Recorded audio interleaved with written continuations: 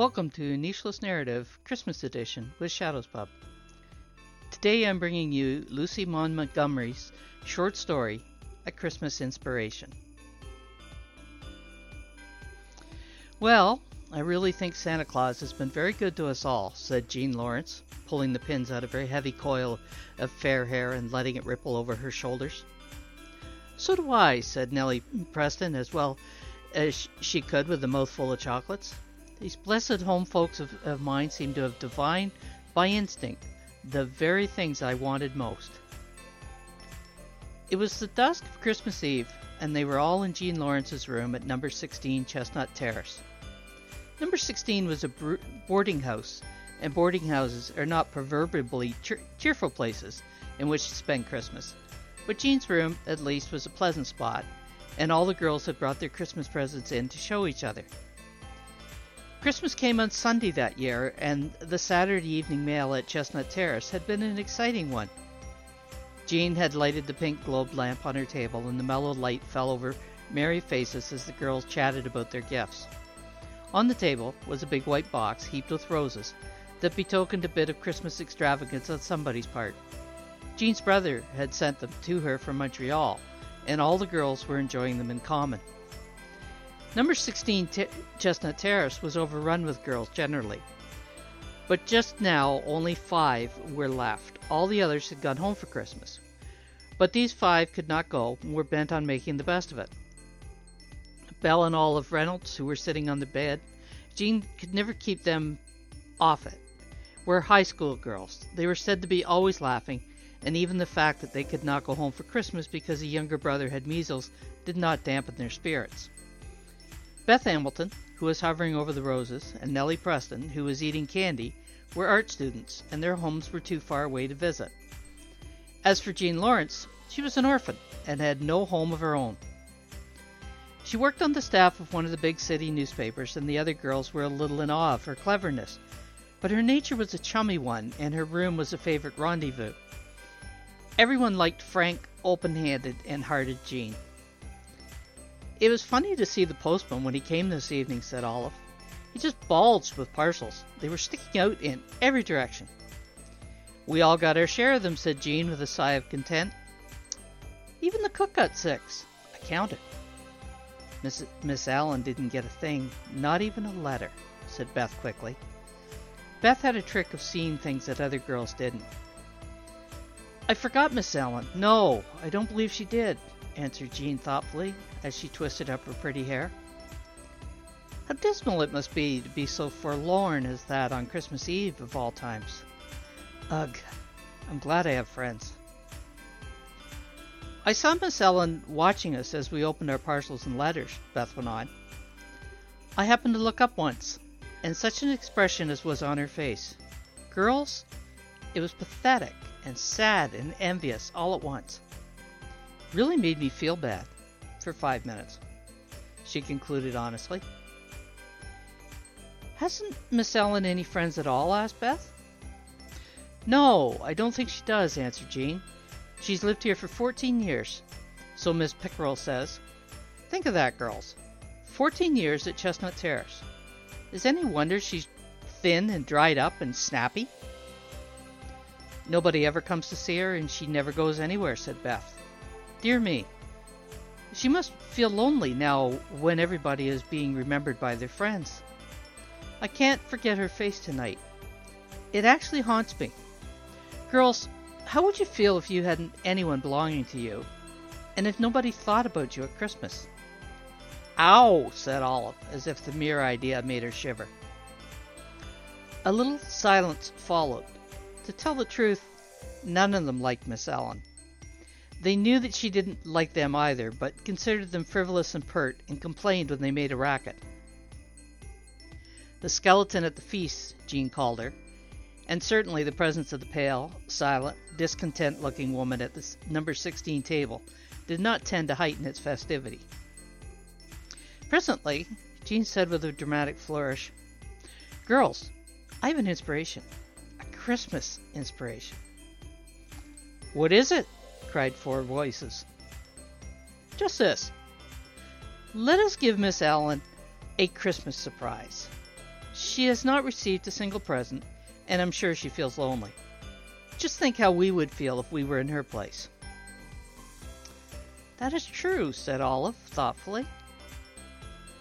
"Do you know, girls, this evening I went to her room with a message from Miss Pickrell, and I do believe she'd been crying. Her room looked dreadfully bare and cheerless, too. I think she's very poor. What are we to do, Jean?" "Let us each give her something nice. We can put things just outside of her door so that she will see them whenever she opens it.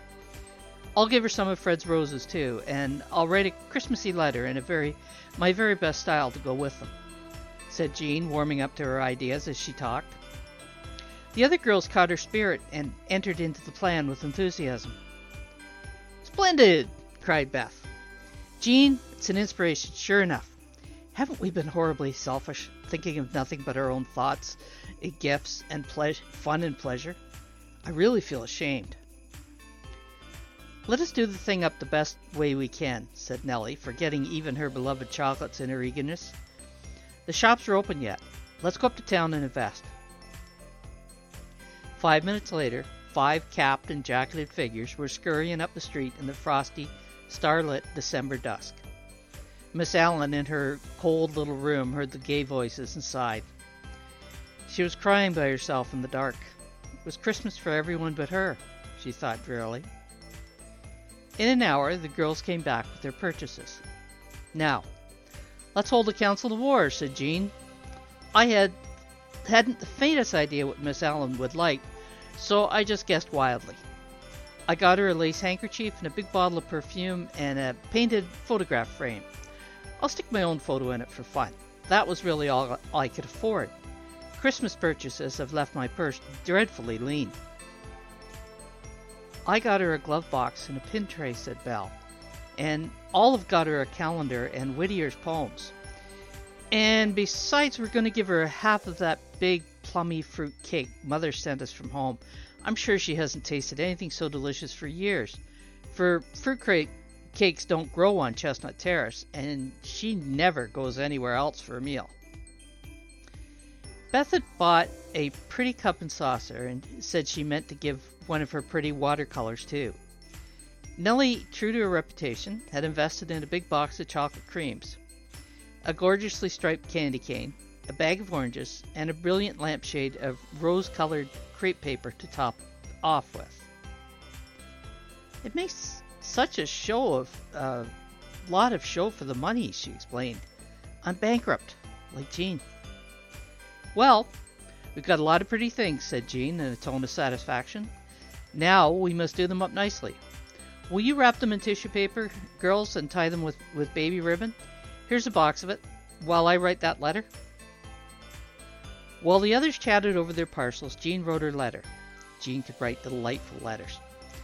She had a decided talent in that respect, and her correspondents all declared her letters to be things of beauty and joy forever. She put her best into Miss Allen's Christmas letter. Since then, she has written many bright and clever things, but I do not believe she ever in her life wrote anything more genuinely original and delightful than that letter. Besides, it breathed the very spirit of Christmas, and all the girls declared that it was splendid. "You must all sign it now," said Jean, "and I'll put it in one of those big envelopes. And, Nellie, won't you write her name on it in fancy letters?" Well, Nellie proceeded to do so, and furthermore embellished the envelope by a border of chubby cherubs dancing hand in hand around it, and a sketch of number 16 Chestnut Terrace in the corner in lieu of stamp. Not content with this, she hunted out a huge sheet of drawing paper and drew upon it an original pen and ink design after her own heart. A dudish cat. Miss Allen was fond of the number 16 cat, if she could be said to be fond of anything, was portrayed seated on a rocker, arrayed in a smoking jacket and cap, with a cigar waved airily aloft in one paw, while the other held out a placard bearing the legend, "Merry Christmas." A second cat, in full street costume, bowed politely, hat in paw, and waved a banner inscribed with, "Happy New Year," while faintly suggesting kittens gamboled around the border. The girls laughed until they cried over it and voted it the best thing which Nellie had yet done in original work. All this had taken time, and it was past 11 o'clock. Miss Allen had cried herself to sleep long ago, and everybody else in Chestnut Terrace was abed when 5 figures cautiously creeped down the hall, headed by Jean with a dim lamp. Outside of Miss Allen's door, the procession halted, and the girls silently arranged their gifts on the floor. "That's done," whispered Jean in a tone of satisfaction as they tiptoed back. "And now, let us go to bed, or Miss Pickrell, bless her heart, will be down on us for burning so much midnight oil. Oil has gone up, you know, girls."